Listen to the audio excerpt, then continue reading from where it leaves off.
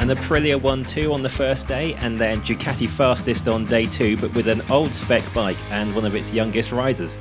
So, was MotoGP testing completely unrepresentative madness and nonsense? Is the form book being turned inside out, or is it somewhere in the middle? We're going to find out over the next hour or so in the latest episode of the Race MotoGP podcast. I'm Matt Beer. I'm in Lorenzo Savadori mode as stand-in host now, I think, and I'm kicking around for a while, but I will eventually get dropped. Joining me are Simon Patterson and Val Hurinci. Simon, you've made it across from Malaysia to Indonesia already, is that right? Yes, jumped on the first of 2 charter flights today from Sepang. Basically, the airport is at the circuit in Kuala Lumpur, straight to Lombok, 20 minutes from the hotel.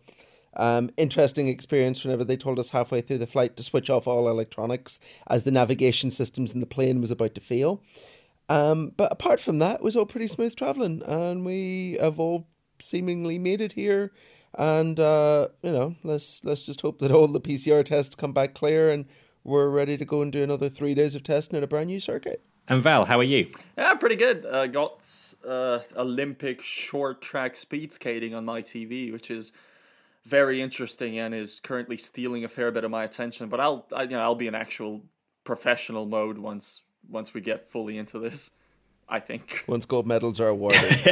Okay, well, that's, now you've spoiled the fact that we've had to redo this intro because I got too distracted or something like that. Because the final was actually on when we did it for the first time. This is sort of behind-the-scenes magic for you all. Yeah. Should we talk about MotoGP bikes? I think that is definitely for the best now, isn't it?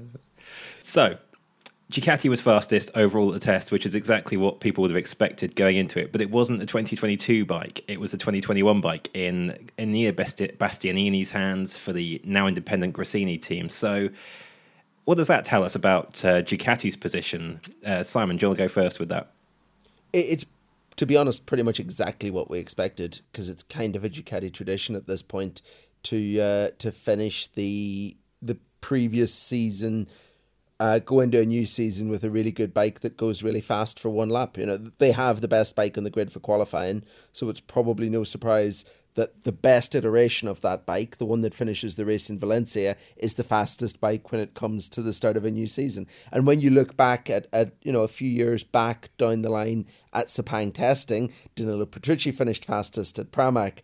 Pecco Bagnaia finished fastest at Pramac. There's a bit of a history of the second tier Ducati going really, really quickly here.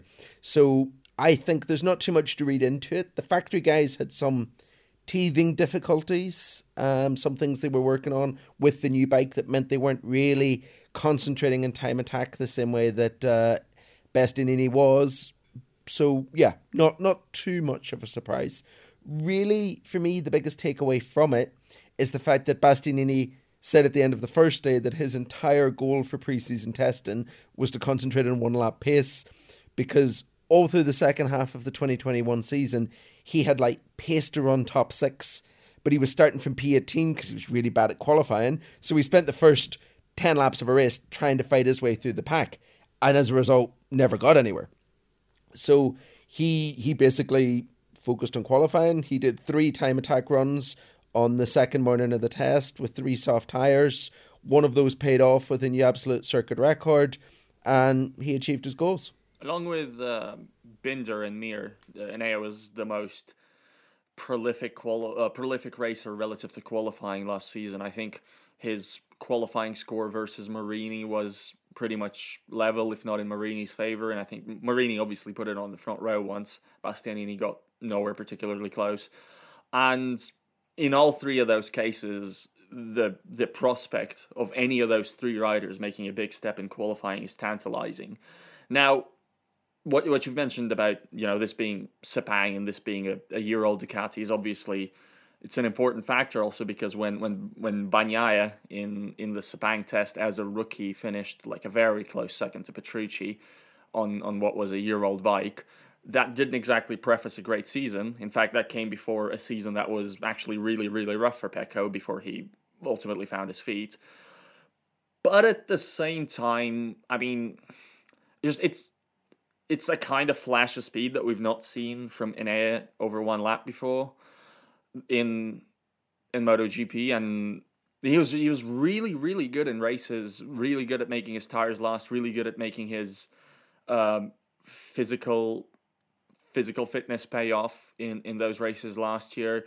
I think he's going to be a headache for basically everyone. I don't think you can fight for the title on a year-old bike, maybe, but I remember in the podcast that we did for the top 10 riders of last season, I remember making the prediction that Enea Bastianini was going to win races plural because of how good he looked last year.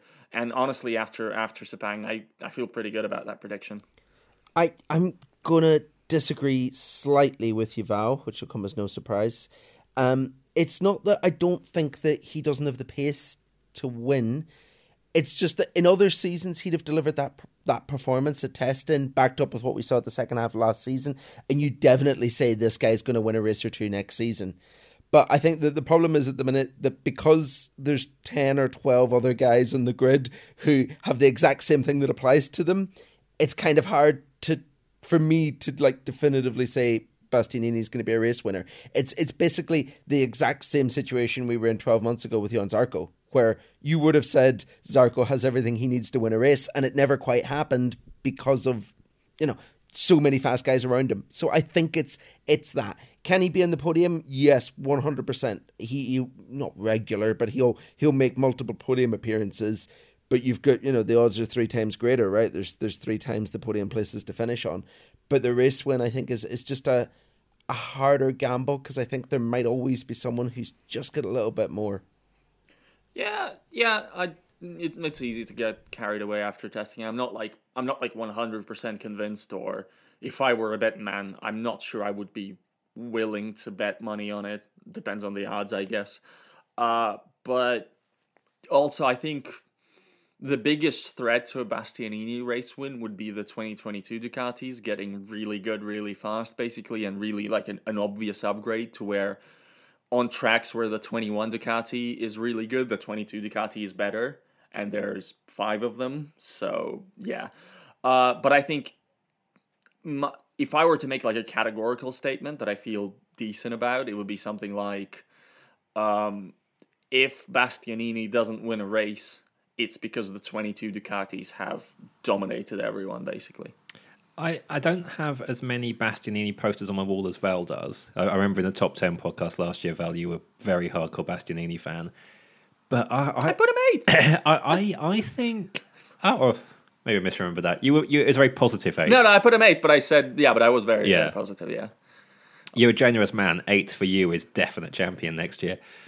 But I'm gonna out generous you, actually. There was end of last season, there were so many races where you'd get 5 laps from the end and Bastianini would suddenly be there in 5th or 6th place and then start overtaking people who he should have been nowhere near where on the package that he had at that point.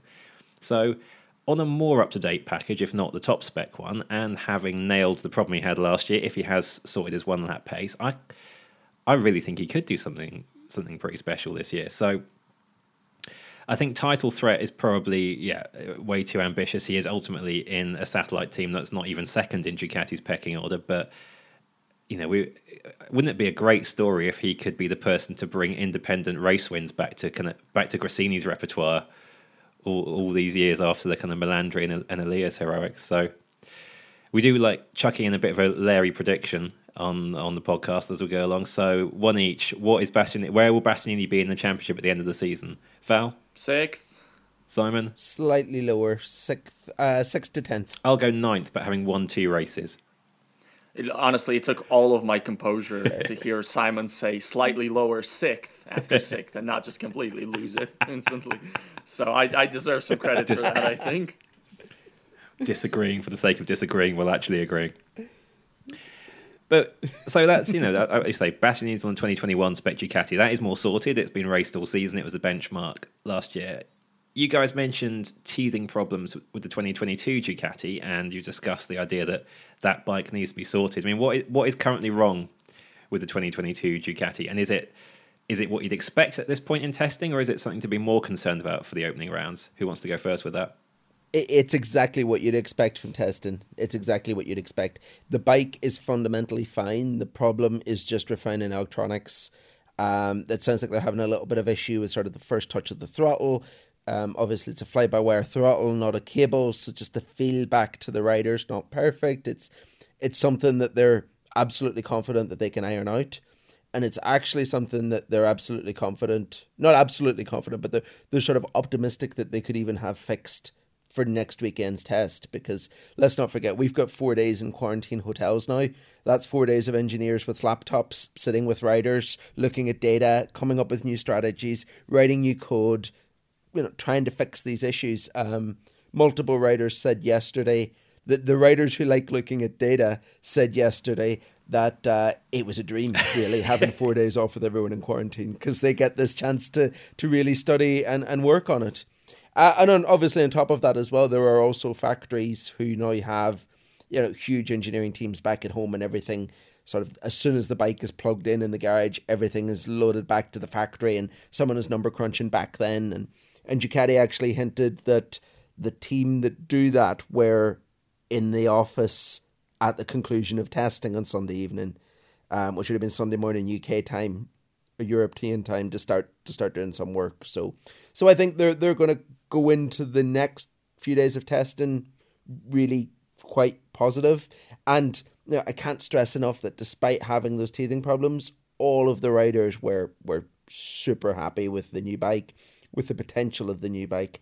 It sounds like there's a lot more still to come from that machine. And it's just a case of unlocking it, which, frankly, should be a huge worry to everyone else. So, everyone expected to be a little bit nervous about Ducati going into this weekend. But day one of the test was topped by a team people haven't been getting too nervous about for most of recent history, Aprilia. And we said in the previous podcast that every winter we look for Aprilia to make a step forward and to justify its place on the grid, and it had its breakthrough season last year.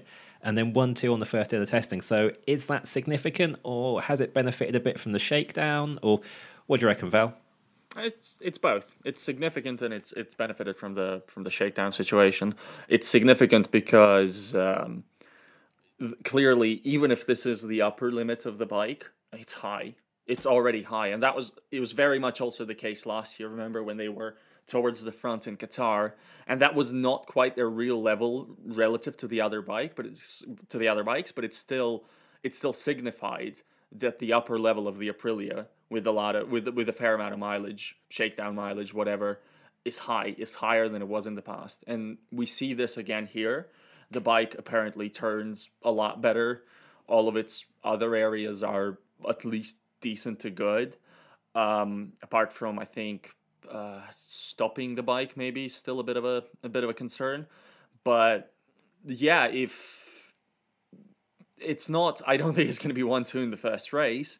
But I think that what the 1-2 in the opening day of testing signified is that on average it's going to be more competitive than it was last year, because last year's bike I don't think was capable of going 1-2 on any of the days of testing, apart from the shakedown tests when other bikes weren't around. And also, it's important to mention that yes, the shakedown was an extra 3 days, but of those 3 days, Maverick used 2, I think, and Aleix used just the 1 before. So it's not nothing. Other riders would have gone quicker if they also had that extra resource, but it's not like they've been camping at Sepang for the whole off season. Yeah, absolutely that.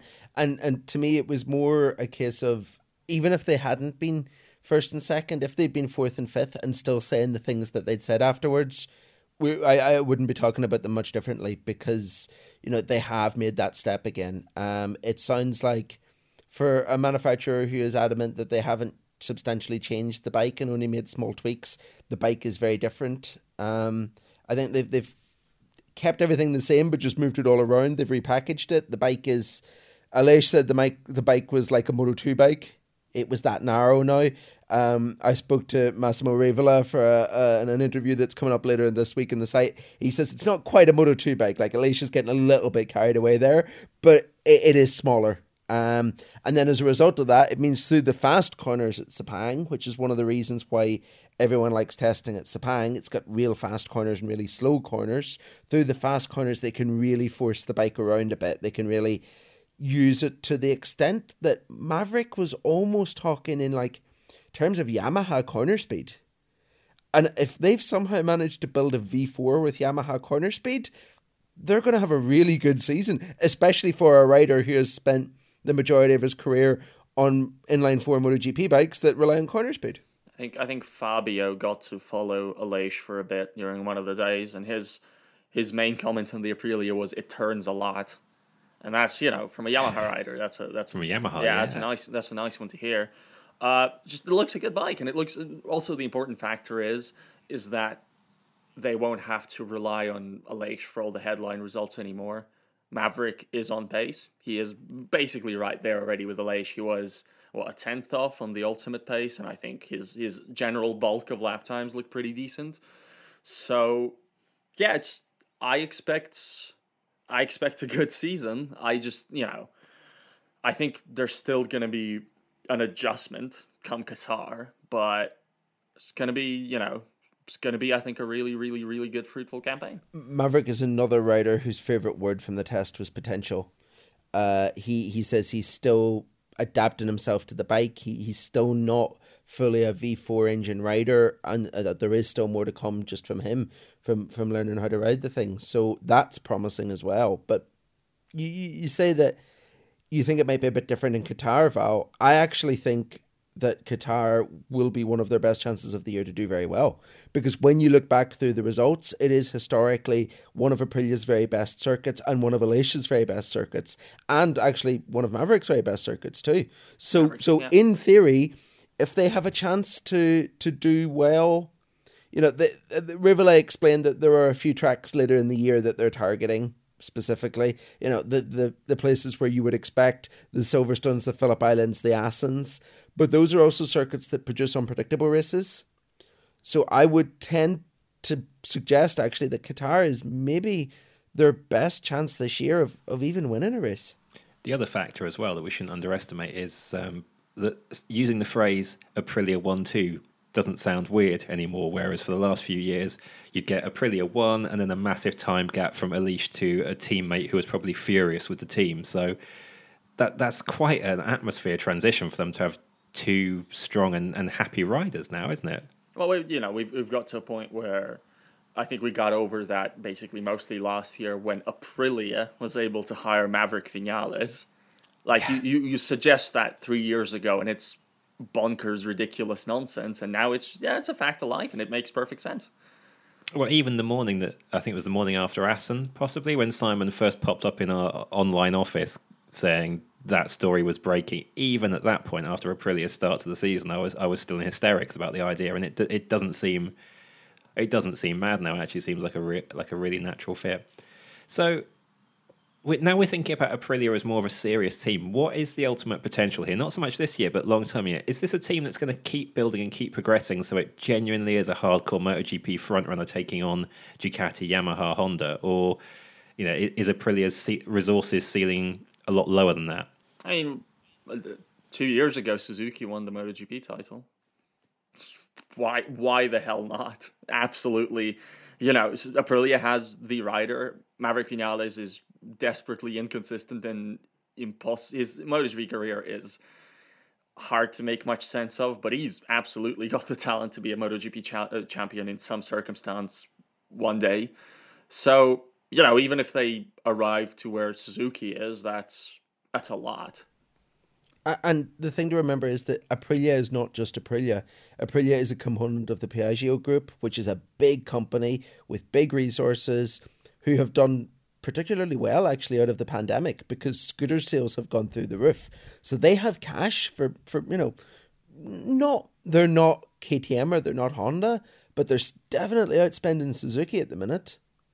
And maybe the current lineup isn't the one that produces a consistent race winner or maybe even a world champion. But, if we go another 2 years and you've got a kid like Enea Bastianini or Pecco Bagnaia coming up through the ranks and the Aprilia has been winning races, then, they're now a team that are capable, like they were capable of attracting Maverick, they are a team that are capable of attracting the next big thing in a few years' time as well, or they could well be. So going into the test, one of the things we kept discussing during podcasts was the future for Joan Mir and Fabio Quartararo, two past champions, well, one reigning champion, who are both, I'd say, openly touting themselves around to future employers. Did the test help Suzuki's case for keeping Mir? Simon, what do you reckon? Yes. Plain and simple. Yes, it did. They brought him the bike that he wanted them to bring, by the sounds of things.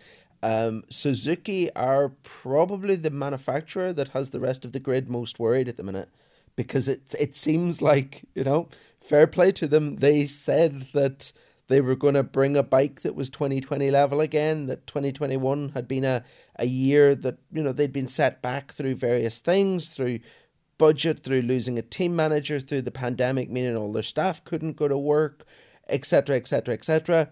But the plan was to come strong. We know how long they've been working on the 2022 bike. We know that Sylvain Guintoli's been riding that thing for longer than some of the current MotoGP bike rode their 2021 bikes last season. It's been around that long. And it turns out it is really good. It's really strong. And Mir, the change in attitude from Friday to Sunday at the test from Mir, where on Friday when I asked him, he kind of floated for the first time that there might be a prospect of moving if things didn't work, to Sunday where he just sounded happy, was very, very notable. Honestly, though, hearing what we heard on Friday, I have to wonder whether, not only will one test not make a difference, but I have to wonder whether his mind is already set on doing something else, because even if the 2022 Suzuki is really good, and it seems really good, both the allure of, and there's no particularly reliable good link right now between Honda and Mir, despite the reports, as far as we can tell. There's no obvious smoking gun there, but the Repsol colors and also the Repsol budget, I think those two might play a bigger role than however good the 2022 JSX-RR is, if Mir wants to make the best longer term play. But it's hard to tell. They're not going to be saying anything anytime soon by the looks of it. I am a little bit wondering whether there's an agreement in principle somewhere already, whether it be for Mir to join Honda or to stay at Suzuki or to do something else entirely. We're coming up pretty close to the start of the season, and normally riders who are this good, they don't stay on the market for very long. My actual rider market takeaway from the test is that Mir, if he hasn't signed anything, might even have left it not too late, but I think suddenly Fabio Quartararo is back in the market, because he's the person that came away from Sepang really unhappy with the progress made in his bike. And you've got to think that if both options are on the table, Honda are going to look at both of them. In theory, Mir would be the rider I would pick, because I think his style would suit that bike a little bit better. But I think Honda are probably looking at at Quartararo and Yamaha and Mir at Suzuki and thinking, which one of those combinations is easier to beat for a championship? And they probably think it's Mir and Suzuki. So why not take Quartararo and make sure Yamaha don't have him, as well as Honda actually having him? There's always that other side to the coin. I think, having gone into the last podcast thinking the chances of Mir to Honda was quite high, I now think the chances of Quartararo to Honda are probably higher. So what were Quartararo's main complaints by the end of last weekend? I mean, wanted extra power, it's not there. I think that's basically the gist of it, that being one.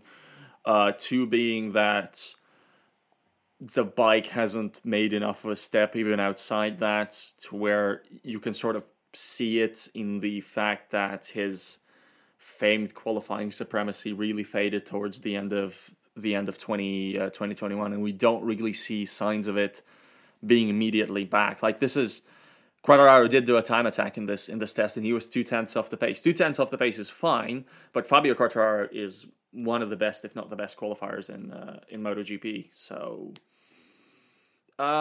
Yeah, those are basically the two. If I'm Fabio, what I'm most concerned about is not where I am right now, but seeing the other Yamahas who were all lower than 20th.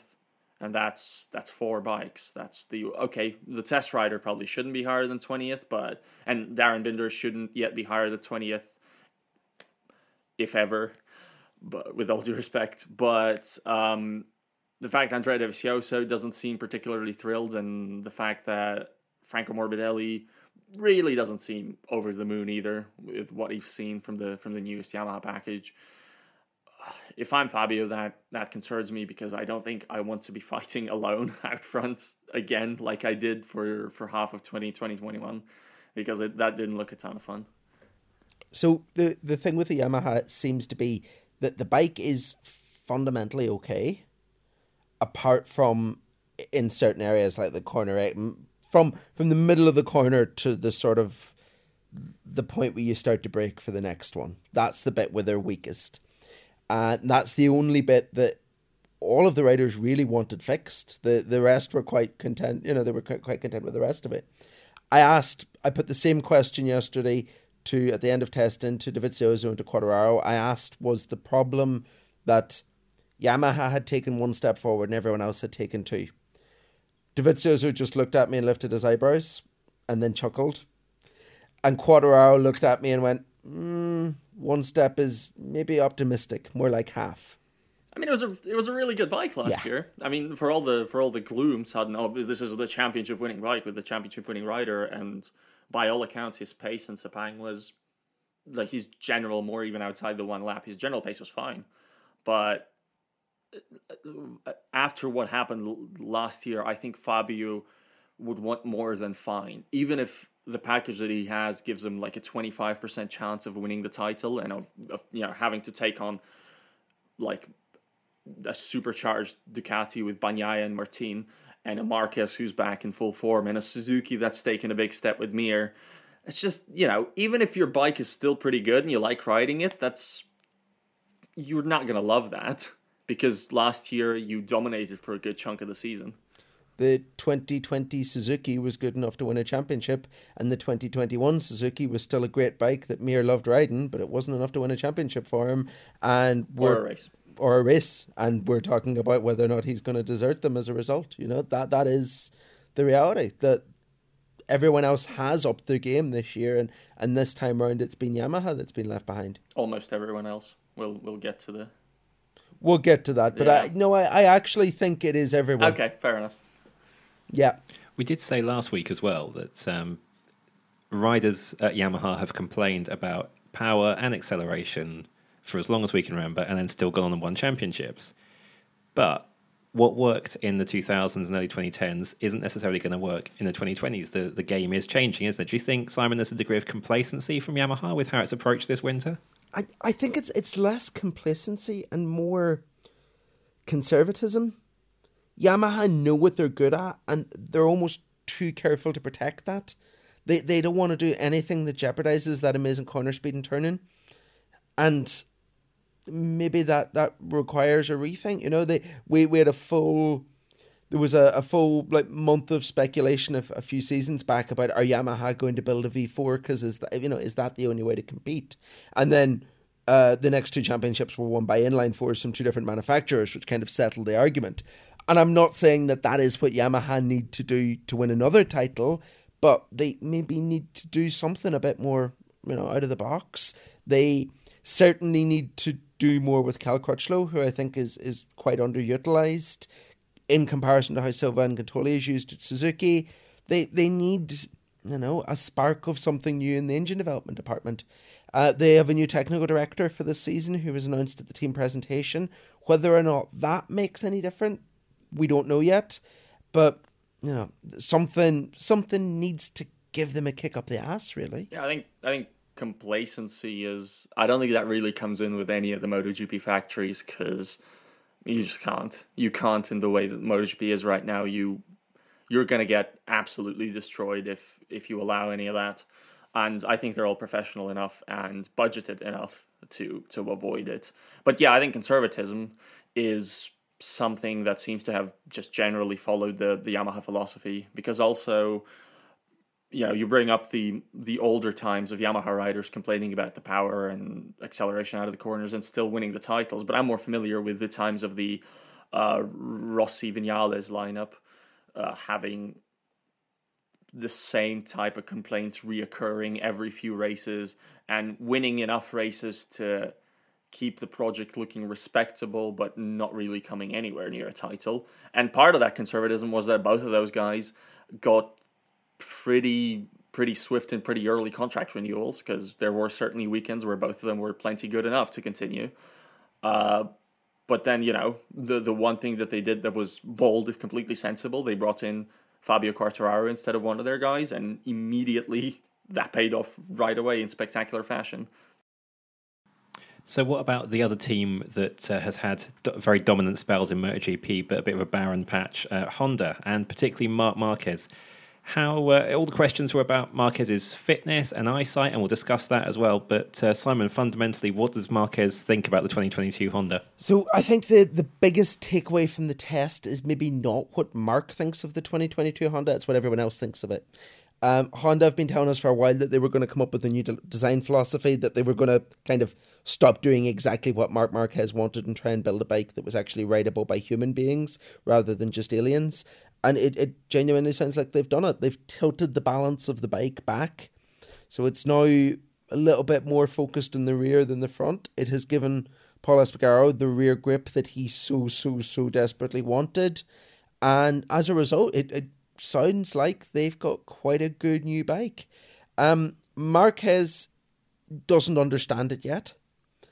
We saw him crashing a lot, which is what Marquez does when he's trying to find the limit. And I think that the reason for that is that this is, let's not forget, this is his first time riding the bike, whereas all the rest have already rode it at Jerez. So he's coming in to a bit of a more of an unknown with a riding style that has always worked in one way and that he's having to readapt to.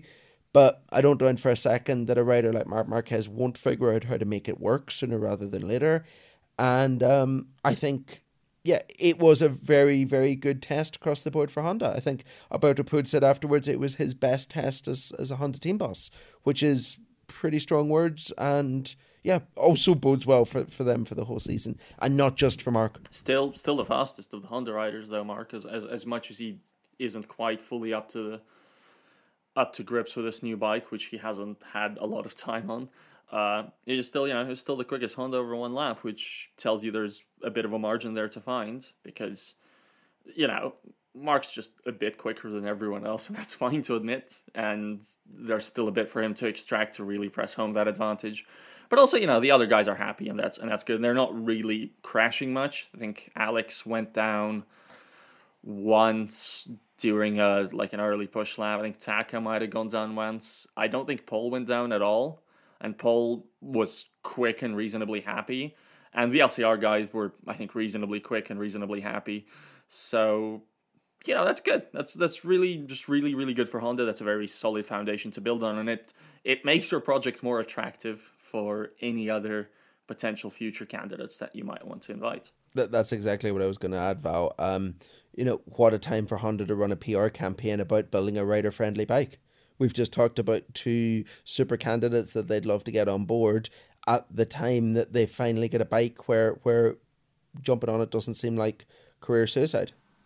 Puig saying it's the best test he can remember. It did need to be as well for Honda, didn't it? We talked last time about how it was stuck with 3-year-old aero.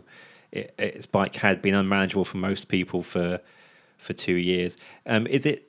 Do you see major visual differences in what Honda turned up with this week? Yeah, you look at the new bike and you know it's a new bike whenever you're used to the last one. I think even the fact that for the first time ever, the two factory riders had black and white testing suits rather than the usual Honda orange testing suits. It's like they were trying to really push the whole visual metaphor for it being a very different bike. But the wings are different. There are multiple options. The new air intake is very different. The shape of the front fairing is different. They were playing with exhausts that completely changed the shape of the exhaust system.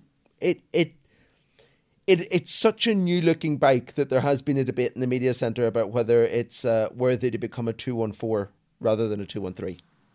This is feeling like it's probably worth the episode's second Larry prediction. So, where's Marquez going to finish in the championship? Simon? Top 3 without a doubt. Oh, that's not a prediction. That's like a vague generalization. Pick a number. Okay, he's going to be second. Val? Top 20. First. Oh, yeah, I'll go first. Do you know as what, well. though? I'm okay with both of you predicting him being first, because if he is first, it won't be a 2019 first where he wins by the most points ever. It'll be a first where Valencia decides it. Oh, seeing Marquez joining the narrative we've had for the last couple of years with those kids and with more bikes competitive is just it could be a brilliant thought, or it could be one where Marquez uses his more canny way of working that he's developed since that one championship he lost in a straight fight, and seconds and thirds his way to quite a lot of useful results. I should caveat the first thing with, I think the chances of first, for me, the way I see it, are less than 50%, but they're more than every other position. So I don't like, if you can imagine a table of probabilities, first is for me most likely, but it's not a majority probability.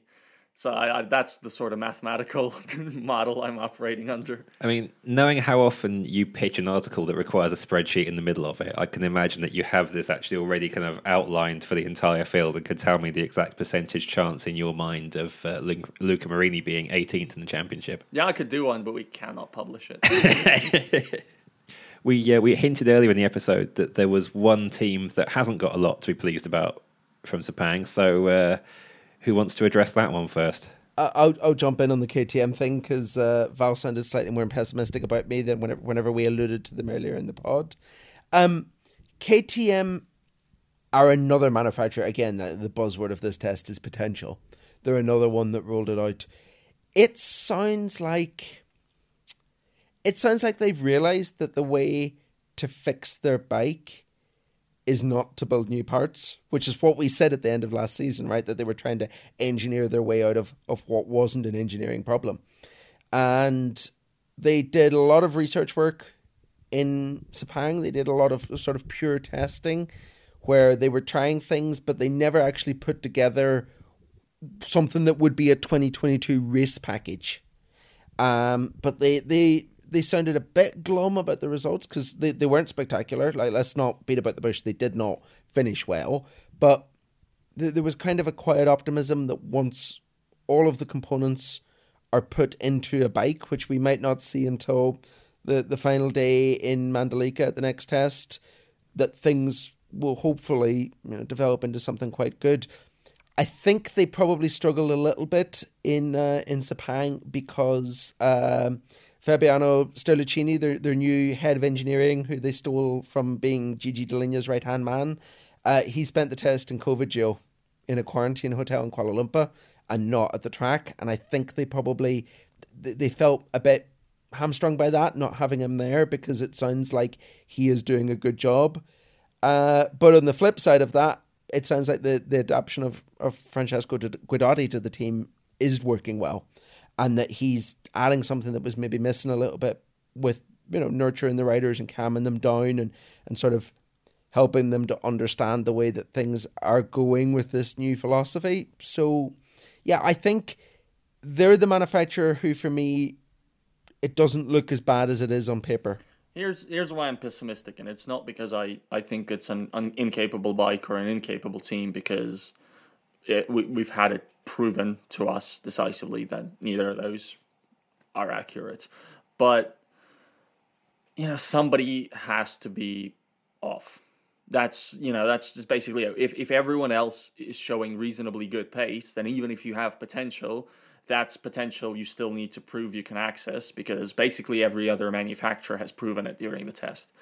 They don't have their exact fixed 2022 package in place yet. That sort of, it sounds like it's been a fairly piecemeal test from how Brad Binder described it. But, well, firstly, it takes me back to Qatar 21, if I remember correctly. None of them sounded particularly gloomy in the test, and then the start of the season was just a massive disaster, and it was basically because of the results of the test were replicated in the races. We know that we've heard that the 2022 Ducati isn't quite ready yet, right? Isn't entirely the finished product, but it's still already super fast. The 2022 Ducatis were what, 4th and 6th or something like that on the times. With Martin, with Bagnaia, they both look pretty good. With KTM, if they have their full package that they still then need to get fully up to grips with, I think it's a good bike in theory, and I think it's a bike that's going to produce good results, but there's not a ton of time to get it into shape. Yeah, so I've not seen enough proof. I've seen proof of something on the timing screen from every manufacturer, and the one manufacturer that doesn't seem to have brought something spectacular is Yamaha, which won the title last year. So it's more forgivable in that case. I'm not saying KTM is going to have a bad season, but I'm saying that there is reason for pessimism, and I think from the rhetoric that we heard, very cautious rhetoric, not critical rhetoric, but rhetoric that's it's very, very, very cautious. I think that rhetoric sort of confirms that there can be relative pessimism for where KTM is right now. KTM is the team with 2 rookies in one of its lineups as well at Tech 3, so we should have a little bit of chat about how the rookies got on. Raul Fernandez was the one with all the expectation. Val, this is your turf particularly. You're always keen on how rookies are progressing. Who really stood out for you among that quintet at the test, and who is very much still finding their feet? Yeah, I'm not gonna get original or creative here with the answer. The one who stood out the most is Marco Bezzecchi, who was the fastest and who finished, I think, was he top 10? Was he top 11? He was really high up on the bike that he has, and it's a good bike obviously, but compared to where Bezzecchi was in Jerez, obviously all the rookies benefited a bit from having the extra shakedown running, some of them more than others. I'll get to that in a second. Bezzecchi obviously had all of it, but he's clearly just taken a major step, which, if I'm the other manufacturers, that's just really irritating. You already have to worry about 5 factory spec Ducatis and 1 Enea Bastianini Ducati that might as well be factory spec because he's so fast on it. And now both of the rookies have already shown something that suggests they're going to be a big thorn in your side. So Di Gianantonio didn't show that much this test, but he went down with a case of, what do they call it, gastroenteritis? Basically, tummy issues. During the shakedown that forced him to miss 2 of the days, so he played catch-up during the test, ended up with a reasonably respectable time. Sounds like he's pretty happy. Apart from the gastroenteritis, that sounds unpleasant. The KTM boys, hard to read into Remy Gardner because his wrist just didn't let him push to the fullest, I think.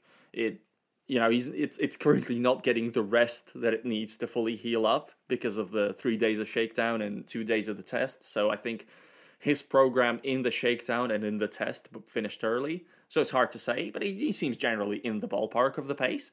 And Raul Fernandez seems like he's doing really well in the Tech 3 KTM, as you'd expect. He seems like he's going to be giving the Works riders a bit of a headache very soon, which I think they expect.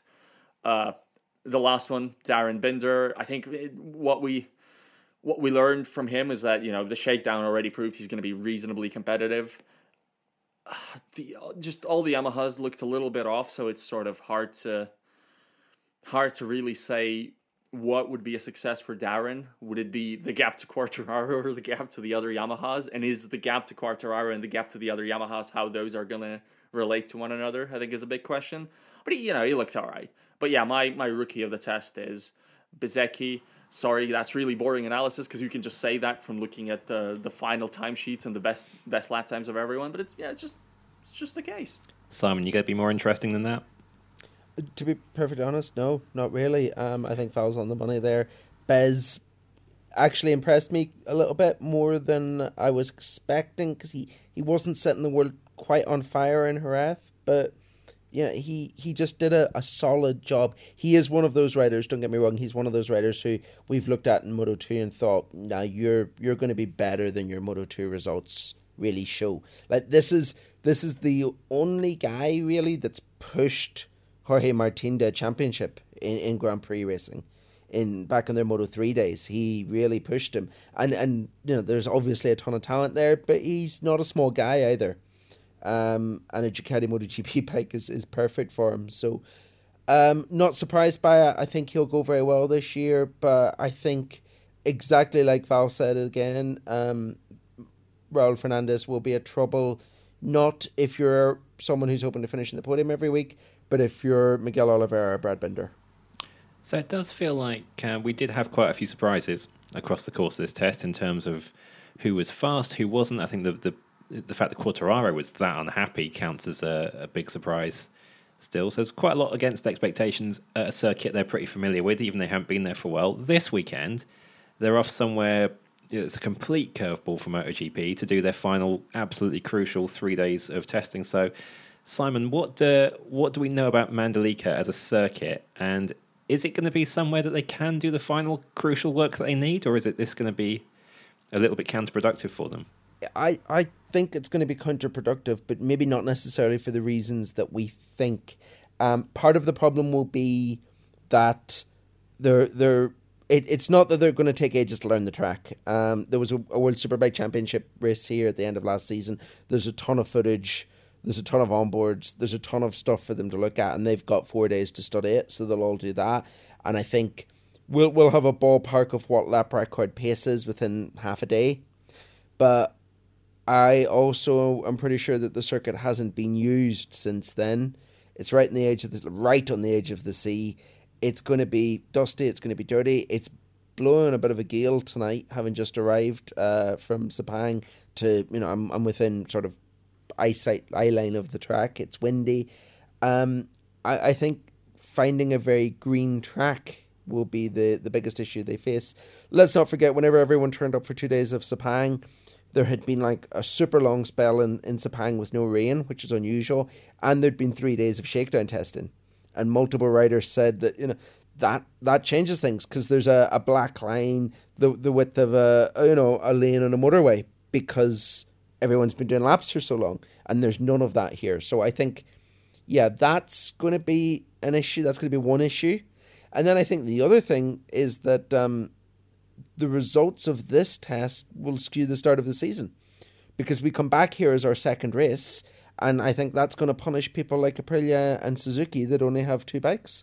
Ducati are going to come here strong because they've got so much data that they're going to be able to collect the next few days. And I think for a manufacturer like them, who are coming here to refine something that's inherently quite good, they're going to be okay. The same probably applies for Honda and maybe Aprilia. The people that might really struggle here are the Yamahas and the KTMs of the world. This is not really maybe particularly meaningful in the long run, but I guess if it really is a gripless, windy challenge to start off, then I guess we'll see Mark lead a fair amount of the test, because he again showed during Sepang when it was so the final day, half of the final day was rained out, and I believe, although we didn't have the tire data, I believe that towards the end of the test, once the rain was over but the track was too damp to really do anything meaningful with, I think he went out of slicks and basically just rode around a lot quicker than everyone else, because that's just Mark. Simon's showing us the forecast for Manzalika, and that looks dodgy. Yeah. Might as well pack and go home. Yeah. Which, they will not do. 80% chance of rain every day from now until the end of the test. That's, and that's also part of my pessimism towards who I was pessimistic about. You already have 5 days of preseason testing, not counting the shakedown, 3 of those at a new track. If weather, wrecks your whole plan in Manzalika, or at least wrecks half of it, then you're in real trouble coming to Qatar. This is not like the seasons when we have 50 days of Qatar leading up to the first race in Qatar, and then also the second race in Qatar, like last year. I think manufacturers would be really wise to get a move on with their plans, and for some of them it's not currently an option. Yeah, just to throw in a bit of context there, my first season was 16 in GP, and we did 2 days at Valencia after the final race, 3 days at Jerez, then we stopped for winter. Then we did 3 days in Sepang, 3 days in Phillip Island, and 3 days in Qatar before the first race. And this year we've done 2 days in Jerez, 2 days at Sepang, and 3 days at a brand new circuit. it really could be a few races into the season before we actually have a clue what's going on this year, couldn't it? Yeah, I think so. I realistically think it'll be Europe before we have a feel for how things actually are, because it's so long since we've been to Argentina, and Marc Marquez could win by 15 seconds in Texas, which tells us nothing. So yeah, realistically, I think it's sort of Portimao, Jerez, that European, that traditional start of the season before we get a feel for it, which is quite exciting. Or it might be that we have a Ducati, all Ducati top 8 in Qatar because it's their circuit, and that turns out that has set the tone for this season because that bike is just too damn good, and their strength in depth is now absolutely terrifying. I didn't watch MotoGP. Well, it was 500cc back then in the late 1990s, but it's such a blast to revisit the stats from those seasons and see like Honda taking 38 of the 42 available podiums. That must have been great to watch. It's great event television. I'm sure people are happily nostalgic for it. Like in F1 terms, people speak so fondly of those years when Schumacher and Ferrari won basically every race, and you were desperate for any storyline to turn up ever, or anything to give you any slight sense of the unknown going into a Grand Prix weekend. But that is not where we are now. I think we're clashing with another podcast. Yeah, I think do we have another podcast that talks about that a bit? I think we might do. Yeah. So finally then, let's just finish off with a quick one-word summary. Who has the biggest jobs list for this wet, windy, dusty circuit this weekend for the final 3 days of testing? Who is going to be trying to crash through the most urgent work? Simon? Yamaha's electronics engineers. Val? KTM's everyone. Well, to find out how they get on with those missions, both those with big job lists and smaller ones, you can check all the latest news and opinion and analysis from the Mandalika test on the race. That's the-race.com. Through the weekend, Simon is already ensconced in Indonesia. We'll be back for another podcast around a week from now, telling you about everything that went on in that test and what it means for the season ahead. Our F1 podcast is recording incessantly at the moment with team launches all over the place. There's Bring Back V10s out on Thursday as well. The IndyCar podcast is back in business with the season fast approaching there too. And Formula E's got another race in Mexico this weekend, so there'll be yet another podcast being recorded and issued on the race about that as well. Thank you for listening, and we'll see you again soon.